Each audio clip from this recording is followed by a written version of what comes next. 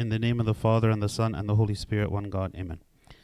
Last time we studied in 2 Kings chapters 17 and 18, and we ended with the part where, so what we covered last time was the end of the northern kingdom. So remember, Israel was divided into the northern kingdom and southern kingdom. The northern kingdom was taken into exile, and so they taken captive and never returned. And King Hezekiah is now the king of the southern kingdom, Judah in the south. And so the Assyrians, who are the ones who attacked the northern kingdom, are now also coming to attack the southern kingdom. And there was a person called the Rapshakeh, which is like a title. One of the officers of the Assyrian army was coming to Jerusalem in order to wage war and to intimidate the Israelites, so that they would give in and surrender to him. And after he gave this long, intimidating speech, he gave the king Hezekiah the opportunity to decide what is it that he wants to do. So, because kind of everything we're going to discuss in the next two chapters is based on what was happening, I want to read again what we covered last time in chapter 18, which is just the part speaking about this intimidating speech that Rapshakeh is saying to the people. It says, "Then the Rapshakeh said to them, 'Say now to Hezekiah, thus says the great king, the king of Assyria, what confidence is this in which you trust? You speak of having plans and power for war, but they are mere words. In whom do you trust that you rebel against me? Now look, you are trusting in the staff of this broken reed, Egypt, on which if a man leans, it will go into his hand and pierce it. So is Pharaoh king of Egypt to all who trust in him.'" So he said, you can't rely on other nations like the Egyptians to come and deliver you from the Assyrians. "But if you say to me, 'We trust in the Lord our God,' is it not he whose high places and whose altars Hezekiah has taken away, and said to Judah and Jerusalem, 'You shall worship before this altar in Jerusalem'?" So he's telling them, he's trying to appeal to the people. And he's saying Hezekiah removed the high places. The high places were actually places of pagan worship, not places of the worship of God. And Hezekiah, by removing the high places, he actually did something that God wanted him to do. But the Rapshakeh is coming to the people, and he's saying, look, Hezekiah is removing the places of worship, so your God is not going to be like favoring him. So again, it's more intimidation. Oh, it's not on the screen. Yeah, sorry.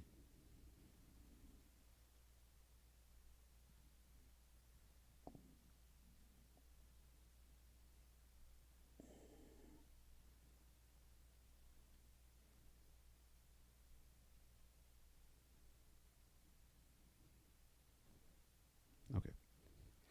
Where were we?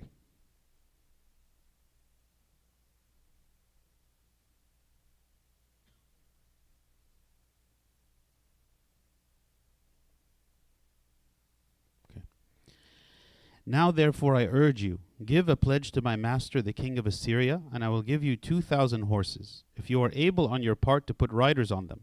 How then will you repel one captain of the least of my master's servants, and put your trust in Egypt for chariots and horsemen?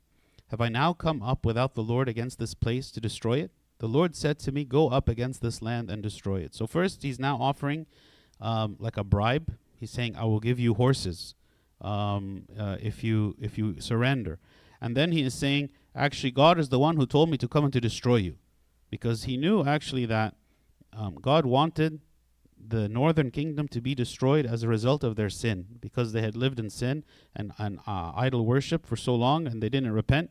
God allowed them to be destroyed, and he used the Assyrians as the means by which they would be taken captive. So he's saying, I'm actually the messenger of God coming to destroy you, which of course it wasn't the case. But he's saying that to intimidate them. Then Eliakim, the son of Hilkiah, Shebna, and Joah said to the Rapshakeh, "Please speak to your servants in Aramaic, for we understand it, and do not speak to us in Hebrew in the hearing of the people who are on the wall." So, as we said last time, Aramaic was the international language, and all like the deliberations and like the political negotiations would be done in Aramaic. But the Rapshakeh was speaking in Hebrew because he was wanting the common people who were gathered in that place to hear. because he was telling them to intimidate them so that they would rise up against King Hezekiah and overthrow him out of fear for what is it the Rabshakeh is threatening to do. So that's why they were speaking in Hebrew. And so the leaders of Israel who were there representing the king, listening to what the Rabshakeh was saying, was telling them speak in Aramaic, because they were worried that the people are going to hear all of this and be intimidated. But the Rabshakeh said to them, "Has my master sent me to your master and to you to speak these words, and not to the men who sit on the wall, who will eat and drink their own waste with you?" Meaning, I want them to hear, because they're the ones who will suffer when the Assyrians come and take them over. Then the Rabshakeh stood and called out with a loud voice in Hebrew and spoke, saying, "Hear the word of the great king, the king of Assyria. Thus says the king, do not let Hezekiah deceive you, for he shall not be able to deliver you from his hand. Nor let Hezekiah make you trust in the Lord, saying, the Lord will surely deliver us. This city shall not be given into the hand of the king of Assyria." So don't trust in Hezekiah, and when he tells you that God will deliver us, do not trust him. "Do not listen to Hezekiah, for thus says the king of Assyria, make peace with me by a present and come out to me, and every one of you eat from his own vine, and every one from his own fig tree, and every one of you who drink the waters of his own cistern, until I come and take you away to a land like your own land, a land of grain and new wine, a land of bread and vineyards, a land of olive groves and honey, that you may live and not die. But do not listen to Hezekiah, lest he persuade you, saying, the Lord will deliver us." So now he's offering them. He's saying, if you come with us willingly to Assyria, each of you will have his own land, will have his own vineyard, will have his own fig tree, will have all of this abundance. Don't listen to Hezekiah, who is telling you that the Lord will deliver us. "Has any of the gods of the nations at all delivered its land from the hand of the king of Assyria? Where are the gods of Hamath and Arpad? Where are the gods of Sepharvaim and Hena and Iva? Indeed, have they delivered Samaria from my hand? Who among all the gods of the lands have delivered their countries from my hand, that the Lord shall deliver Jerusalem from my hand?" So he's saying, all of the other nations that the Assyrians have conquered, they all had their own gods, and none of those gods were able to save those people from the Assyrians. So he's saying, why do you think that your God is going to be the one who is able to deliver you? But the people held their peace, and answered him not a word, for the king's commandment was, do not answer him. Then Eliakim, the son of Hilkiah, who was over the household, Shebna the scribe, and Joah the son of Asaph, the recorder, came to Hezekiah with their clothes torn, and told him the words of the Rabshakeh. So the three representatives who heard all of this that the Rabshakeh was saying and intimidating them and the people, they now came to Hezekiah, the king, and they are presenting to him everything that has happened. And now we're going to see what is it that Hezekiah is going to do.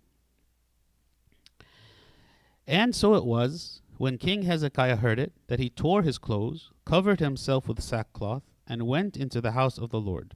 So being overwhelmed and without any recourse, because Israel had no military power in order to defend against the Assyrians, Hezekiah turned to God, and he went into the house of the Lord, and he saw that no one else could help him. Only God could help. Right, so his first recourse is he went into the house of the Lord to pray and to ask and to supplicate God for his help. And so God allowed this trial, and oftentimes in our own life, God allows trials to make us turn to him and see that he is the only one who can help us. There is nothing in ourselves that we are able to do to help ourselves. Then he sent Eliakim, who was over the household, Shebna the scribe, and the elders of the priest, covered with sackcloth, to Isaiah the prophet, the son of Amos. So this again is the period of time where Isaiah the prophet is ministering. Okay, his ministry started in the year that King Azariah died, who was a previous king. When King Azariah died, this is when Isaiah became a prophet and began to minister, and that was 40 years ago. So Isaiah the prophet, he started in 740 BC. And he prophesied. He's been now 40 years prophesying, and he prophesied in the days of Azariah, Jotham, Ahaz, and Hezekiah. Those are the four kings that that Isaiah was a contemporary of. So Isaiah being there, okay, he sent Eliakim and Shebna the scribe and the elders of the priests to Isaiah the prophet to hear from him what is it that God will say. And they said to him, thus says Hezekiah, this day is a day of trouble and rebuke and blasphemy, for the children have come to birth, but there is no strength to bring them forth. right? So they recognize that this is a very dire situation, and they realize that they are, because they say it's a day of trouble, and it says and rebuke, right? Because they understand that God is the one who's actually rebuking them for their sin, and by allowing the Assyrians to come and to threaten them in this way. And it's a day of blasphemy because the enemies of God are blaspheming him, okay? And then he says, for the children have come to birth, but there is no strength to bring them forth. What does it mean? So the kingdom of Judah had already made some headway in repelling the attacks of the Syrians prior to this. So the Assyrians had tried to attack them. The king had offered them tribute, and they had won for themselves some peace for a time. So that was what he's considering here. The children have come to birth, meaning they started out okay with the Assyrians, like they were able to negotiate and to deal with the Assyrians initially, but there is now no strength to continue. Like there's no strength to complete the peace. There's no way for them now to save themselves. Even though they made a good start, they're not able to continue. It may be that the Lord your God will hear all the words of the Rabshakeh, whom his master the king of Assyria has sent to reproach the living God, and will rebuke the words which the Lord your God has heard. Therefore lift up your prayer for the remnant that is left.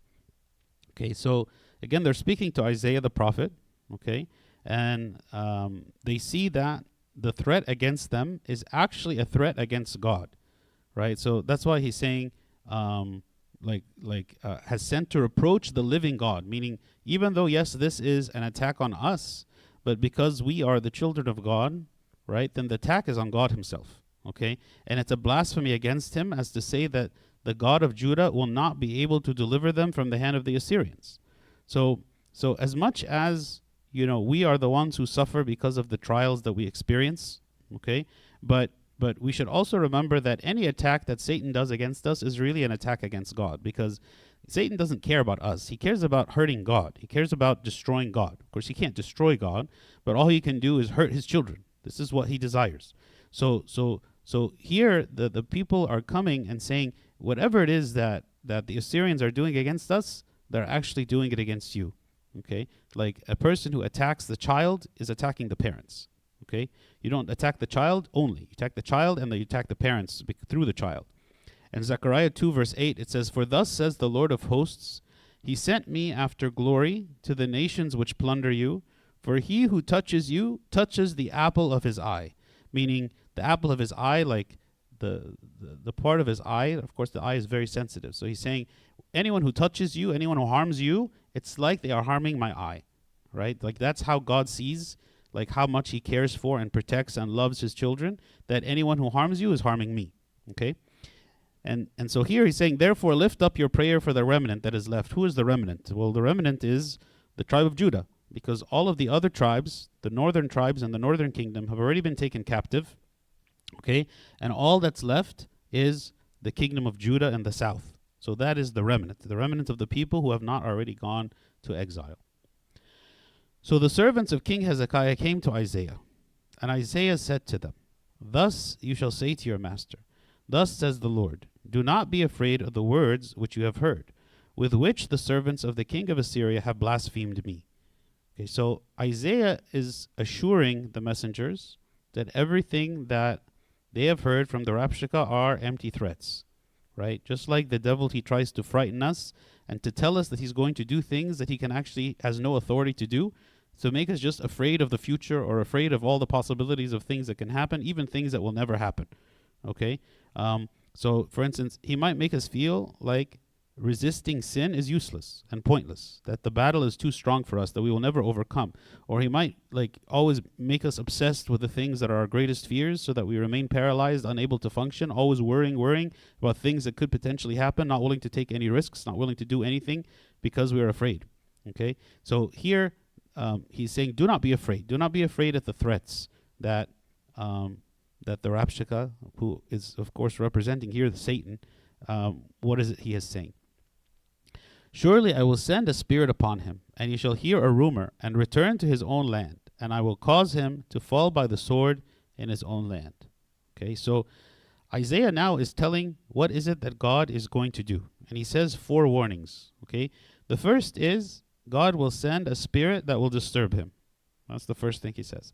The second, okay, is that he is going to hear a rumor, or it's going to be, he's going to hear this horrible news that is going to happen, and actually his entire army is going to be killed, okay, that we'll see that happening.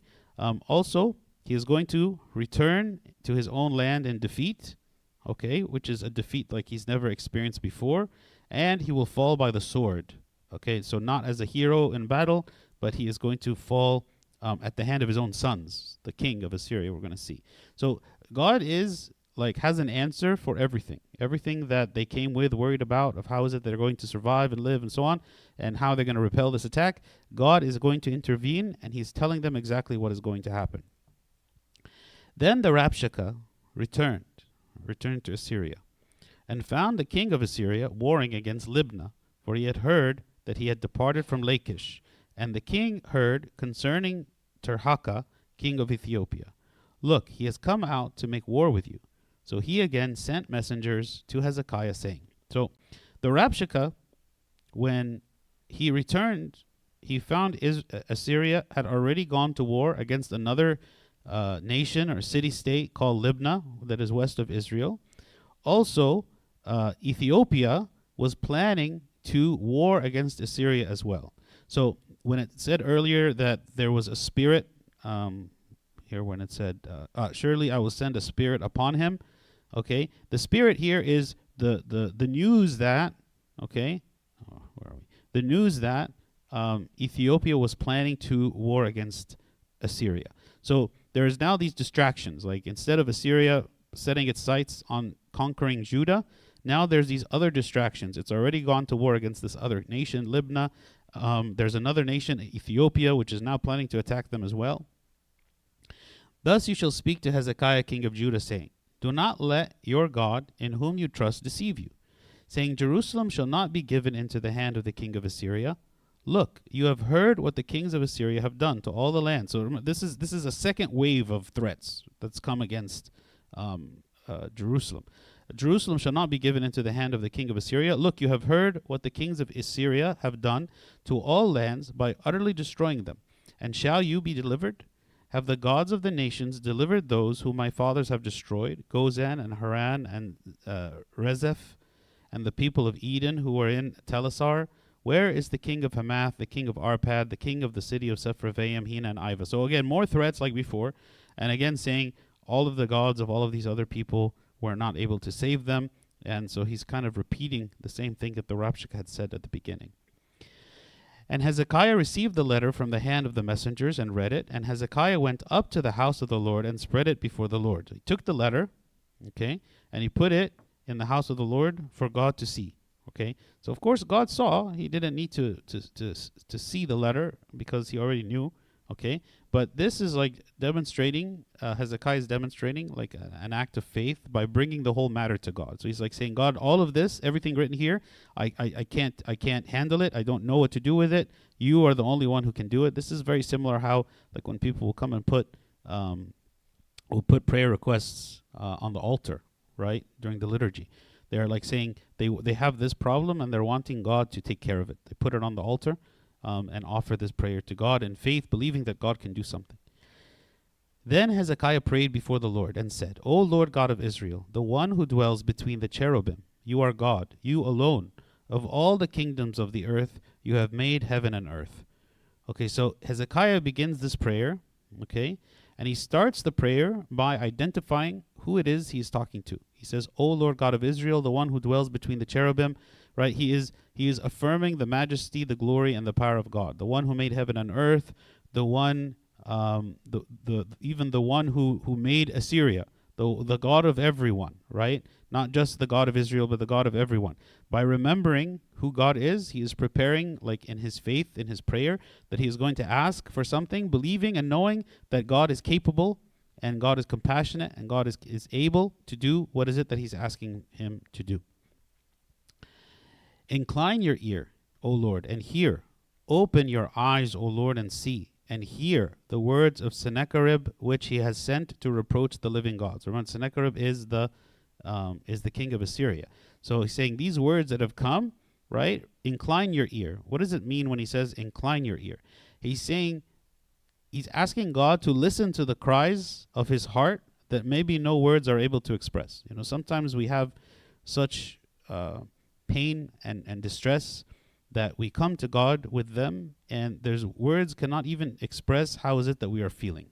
Like we are too much in distress. No one can understand, and we can't even formulate the words in order to even pray, right? But God knows them. Okay, God knows. Actually, in Romans 8:26, it says, "Likewise, the Spirit also helps in our weaknesses, for we do not know what we should pray for as we ought, but the Spirit Himself makes intercession for us with groanings which cannot be uttered." Meaning the Holy Spirit, God Himself, is listening to our prayer, even the things that we cannot speak. God is hearing. So He's saying, incline your ear to our request, to our prayer, to our agony, to our misery, to our distress, to our fear, and all of this, right, that is coming upon us. "Truly, Lord, the kings of Assyria have laid waste the nations and their lands, and have cast their gods into the fire. For they were not gods, but the work of men's hands, wood and stone. Therefore they destroyed them." Okay, so here he's saying, the Assyrians, as they have gone and conquered all of these people, right? They have destroyed their idols because they were not gods. Like the nations, or the Assyrians, were saying, your God cannot deliver you, just as all the gods of these other nations were not able to deliver them, right? So he's saying, surely they have laid waste to all of these nations and their lands. They have cast their gods into the fire. They were not gods, but the work of men's hands. Meaning, you, God, who are the true and real God, are not going to be laid waste the same way that all of these other gods have been destroyed. "Now, therefore, O Lord our God, I pray, save us from his hand, that all the kingdoms of the earth may know that you are the Lord God, you alone." Right? So the salvation that he is asking for, the salvation of Judah, would not only save the people of Judah, the Israelites, but would prove to all the world the power of God, right? So that God's name would be known on all the earth, so that all the kings of the earth may know that you are the Lord God. So it is for the sake of their own salvation, but it's also for the sake of glorifying God, whom everyone will know was able to stand against the attack of the Assyrians, which were a very, very powerful and mighty nation. Then Isaiah the son of Amos sent to Hezekiah, saying, "Thus says the Lord God of Israel, because you have prayed to me against Sennacherib king of Assyria, I have heard." Right. So remember, Hezekiah went to the house of the Lord and he offered this prayer. Okay, God made it known to Isaiah the prophet that Hezekiah had prayed, and that he heard the prayer, and that God was going to deliver them. Okay, so Isaiah is coming and he's saying, God heard your prayer. Because you have prayed, God has heard your prayer and will deliver you. This is the word which the Lord has spoken concerning him. The virgin, the daughter of Zion, has despised you, laughed you to scorn. The daughter of Jerusalem has shaken her head behind your back. So what is he saying here? So here God is speaking to the enemies of Israel. He's speaking to the Assyrians. Okay? And he's speaking about his own children. And how is he speaking about his own children, the Israelites? He's saying about them, they are the virgin daughter of Zion. This is how he is speaking about them, right? And they have despised you, laughed you to scorn, the daughter of Jerusalem, okay? So even though what we see all the time when God is speaking to his people, he is rebuking them, he's telling them that you are doing evil and that you are not doing what you should be doing, and he's trying to correct them and improve them and all of these things. But when he comes to speak to the other nations about his children, he speaks to them in these like words of love, and he's proud of them, and words of affirmation and words of kindness, like as a father who is proud of their children. The virgin daughter of Zion, right? So it shows that even though we sin and God wants us to change our ways and to be corrected, and he does rebuke and chastise us, but at the same time he wants us to grow because of his love for us. He loves us, and we identify as his children. We are his children, even when we sin and even when we go astray. Whom have you reproached and blasphemed? Against whom have you raised your voice and lifted up your eyes on high? Against the Holy One of Israel. Meaning, again, like when you come and you fight against us, you are actually fighting against God, right? And this is, you will not win because you are fighting against him. By your messengers you have reproached the Lord and said, by the multitude of the mountains, to the limits of Lebanon. I will cut down its tall cedars and its choice cypress trees. I will enter the extremity of its borders to its fruitful forest. I have dug and drunk strange water, and with the soles of my feet I have dried up all the brooks of defense. So he's mocking, like God is mocking the Assyrians and all of their empty threats. He's saying, you are proud of yourself because of all of your accomplishments of war, your accomplishments of conquering Lebanon, of cutting its trees, of pillaging the land and its resources, and you are making all of these threats on the Israelites as well, right? Claiming that now they're going to dry up all of the waters and the rivers and do all this, and they're coming to do the same with Judah, right? So this is what they're claiming. Did you not hear long ago how I made it? God is speaking to them. Did you not hear long ago how I made it? From ancient times that I formed it? Now I have brought it to pass that you should be for crushing fortified cities into heaps of ruins. Therefore their inhabitants had little power. They were dismayed and confounded. They were as the grass of the field and the green herb, as the grass on the housetops, and grain blighted before it's grown. But I know your dwelling place, your going out and your coming in, and your rage against me. Because your rage against me and your tumult have come up to my ears, therefore I will put my hook in your nose, and my bridle in your lips, and I will turn you back by the way which you came. So God rebukes them, the Assyrians, and he's saying, don't you know that I am the one who created all these things? Like all these things that you are proud of yourself because you have been able to conquer and subdue and all of this. I'm the one who created all of these things. I have power over all of the creation. Why do you think that you can stand up against me? Okay? And the Assyrians are like the grass of the field, which is easily trampled on and burned and of no consequence compared to him. So he will therefore do what? Put a hook in their nose. And he says, I will put a hook in your nose and bridle their lips. Right? This is the same way that the Assyrians, what they did to humiliate their own captives. They would get like the slaves, they would put a hook in their nose and bridle their lips so that they would not be able to speak, and they would be humiliated as slaves. So God is saying to the Assyrians, right, I will do so to you. Right? You are the one who's going to be humiliated before me. This shall be a sign to you. You shall eat this year such as grows of itself, and in the second year what springs from the same. Also in the third year sow and reap, plant vineyards and eat the fruit of them. So God is speaking now to the Israelites. He's saying, the sign that you are going to be made victorious and that the Assyrians are not going to harm you is that this year you're going to reap the harvest. You will eat this year such as grows of itself, and the second year what springs from the same, and the third year sow and reap. So like for several years, you are going to be living as normal, and your life will be unchanged, and you're going to reap and sow and do all these things just as you have before. You are not going to be conquered or destroyed the way that the Assyrians are threatening you. And the remnant who have escaped of the house of Judah shall take again root downward and bear fruit upward. So again, the remnant are the remaining people in Judah, and they are going to take root downward, meaning they're going to plant roots and bear fruit upward, meaning no one is going to uproot them, right? No one is going to take them captive as the northern kingdom of Israel was taken. For out of Jerusalem shall go a remnant, and those who escape from Mount Zion. The zeal of the Lord of hosts will do this. Therefore, thus says the Lord concerning the king of Assyria, he shall not come into this city, nor shoot an arrow there, nor come before it with shield, nor build a siege mound against it. By the way that he came, by the same shall he return, and he shall not come into the city, says the Lord. For I will defend this city to save it, for my own sake and for my servant David's sake. So God is giving a promise to defend Judah. He's saying, just as they came, so also they will leave, and they will not harm you. And it came to pass on a certain night that the angel of the Lord went out and killed in the camp of the Assyrians 185,000. And when people arose early in the morning, there were the corpses all dead. So Sennacherib king of Assyria departed and went away, returned home, and remained at Nineveh. Nineveh was the capital of Assyria. And so you see the way even that God conquered the Assyrians, it was completely miraculous. Like there was there was something that no human could have done. Hezekiah couldn't have done. No other nation could have done. He simply sent a spirit to destroy 185,000 of the army. And when the remaining Assyrian army, when they woke in the morning and they saw that all these people were dead, they just left. They weren't going to continue the war. So they left and they returned home again.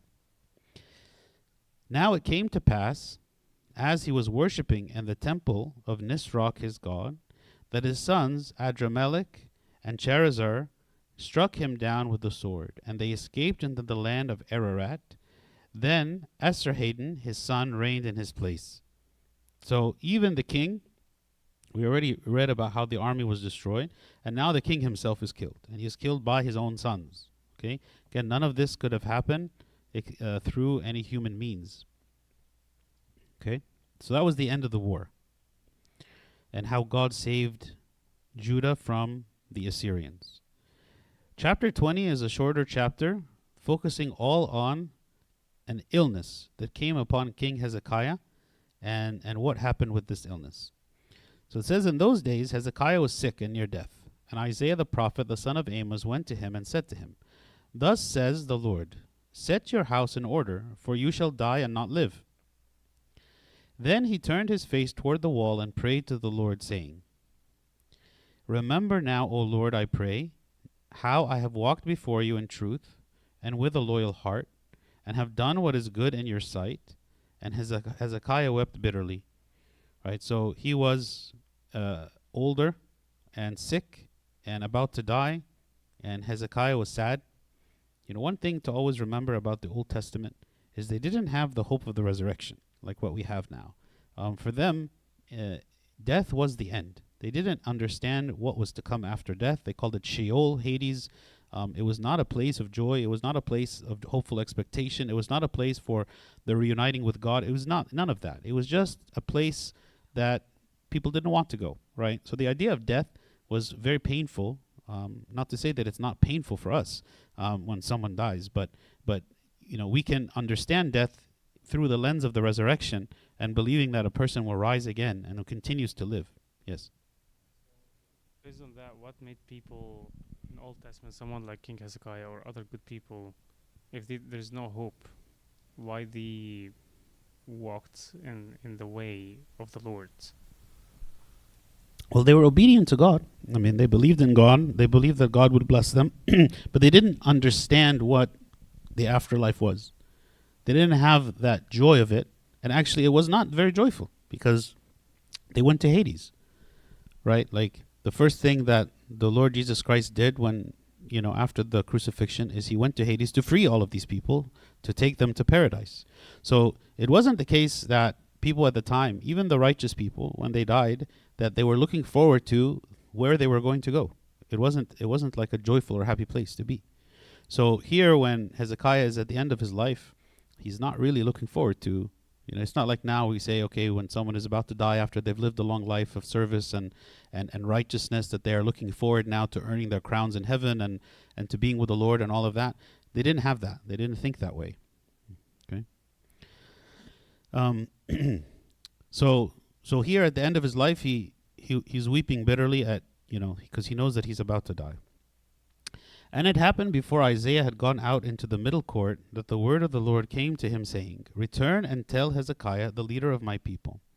Thus says the Lord, the God of David your father, I have heard your prayer, I have seen your tears, surely I will heal you. On the third day you shall go up to the house of the Lord. So Hezekiah, who's supplicating God and asking God to be healed of this disease, okay, God hears him. And he answers the prayer, even though previously God had said that he's going to die. Right? So God told him that he's going to die. Hezekiah prayed and asked God for healing, and now God responded, and he said, I will heal you. Okay? So it shows us how God listens to the prayer. And I will add to your days 15 years. I will deliver you and this city from the hand of the king of Assyria, and I will defend the city for my own sake and for the sake of my servant David. Then Isaiah said, Take a lump of figs. So they took and laid it on the boil, and he recovered. And Hezekiah said to Isaiah, What is the sign that the Lord will heal me, and that I shall go up to the house of the Lord the third day? Then Isaiah said, This is the sign to you from the Lord, that the Lord will do the thing which he has spoken. Shall the shadow go forward 10 degrees or go backward 10 degrees? What shadow is he talking about? The shadow he's talking about is like the sundial. So like when they were measure the time with a sundial. So as the sun traversed in the sky, the shadow that landed on the sundial would move, and that's how they would tell the time. So he's saying, what sign shall I give you that really you are going to be healed? Either I will make it so that the shadow moves forward 10 degrees on the dial, or it moves backwards 10 degrees on the dial. And he gave him this option. So what did Hezekiah say? And Hezekiah answered, it is an easy thing for the shadow to go down 10 degrees. No, but let the shadow go backward 10 degrees. So he's saying, it's easy. I mean, easy, and I don't know how you define easy. But he's saying, if it's going to keep moving in the correct direction, and you want to jump forward 10 degrees, it seemed to him to be easier than if it were to move backward. Because if it moves backward, that means the earth is going to reverse rotation, right? Which, of course, is strange.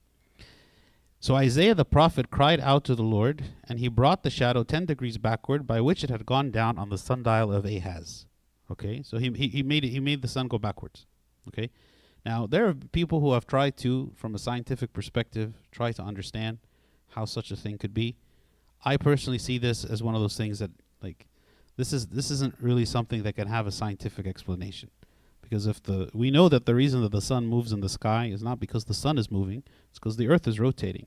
And if the earth were to stop rotating and actually rotate backwards, like everyone would die. Like that's just like everyone would die. So there's no the stopping, like the earth is turning at 1,000 miles an hour, and we don't feel that because we're all moving together. But if you were to stop the rotation of the earth, everyone would fly off, right? And so there wouldn't be you couldn't do that. Okay, so scientifically speaking, you can't make this happen in a way where life continues as normal and it's like a normal day. It's just like a longer day than normal. Okay, so however it is that this was accomplished, okay, which I don't know, definitely this is something that God did that defies our explanations. At that time, Berodach-Baladan, the son of Baladan, king of Babylon, sent letters and a present to Hezekiah, for he heard that Hezekiah had been sick. And Hezekiah was attentive to them, and showed them all the house of his treasures, the silver and gold, the spices and precious ointment, all his armory, all that was found among his treasures.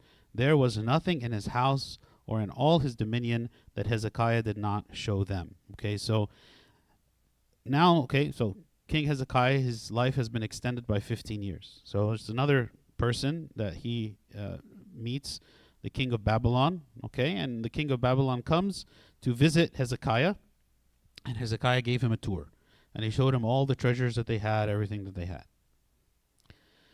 Then Isaiah the prophet went to King Hezekiah and said to him, what did these men say?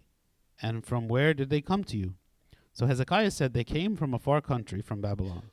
And he said, what have they seen in your house? So Hezekiah answered, they have seen all that is in my house. There is nothing among my treasures that I have not shown them. Then Isaiah said to Hezekiah, hear the word of the Lord. Behold, the days are coming when all that is in your house and what your fathers have accumulated until this day shall be carried to Babylon. Nothing shall be left, says the Lord. And he shall take away some of your sons who will descend from you, whom you will beget, and they shall be eunuchs in the palace of the king of Babylon. So Hezekiah said to Isaiah, the word of the Lord which you have spoken is good.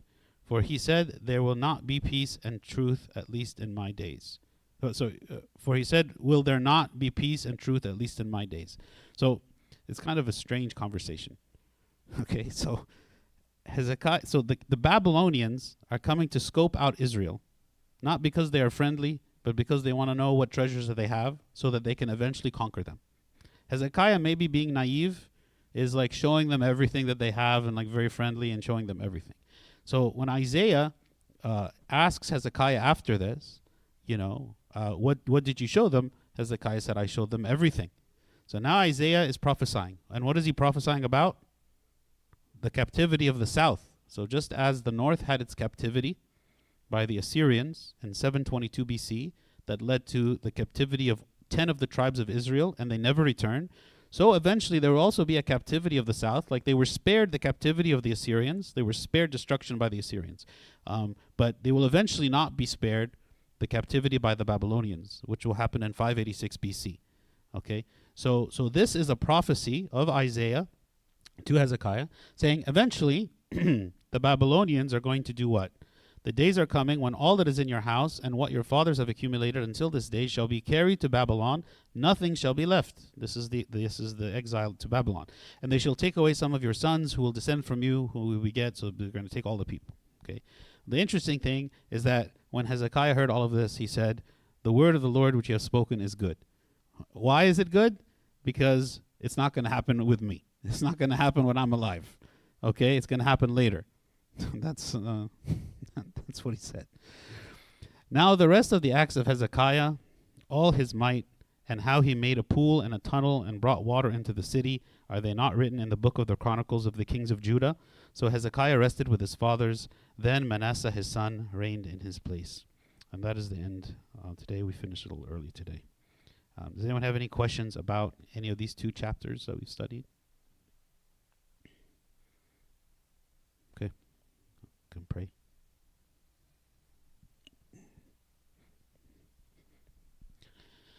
In the name of the Father, and the Son, and the Holy Spirit, one God, amen. We thank you, Lord, for this day. We ask for your blessing. We ask, O Lord, that you grant us the faith and the courage of Hezekiah to come to you, O Lord, and to place before you every trouble and every problem that we have, believing in strong faith that you hear us, and that we ask you to incline your ear to us and to hear our prayers, our supplications, even the things that we, O Lord, do not even know how to utter with words, but the desires of our heart, the thing, O Lord, that you know that we need.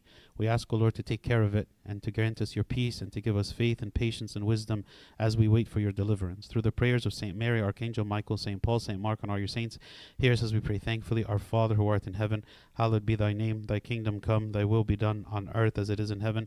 Give us this day our daily bread, and forgive us our trespasses as we forgive those who trespass against us. And lead us not to temptation, but deliver us from the evil one. In Christ Jesus our Lord, for thine is the kingdom, power, and the glory forever and ever. Amen. The love of God the Father, the grace of the only begotten Son, our Lord God and Savior Jesus Christ, the community, the gift of the Holy Spirit be with you all. Go in peace. The peace of the Lord be with you all. Amen.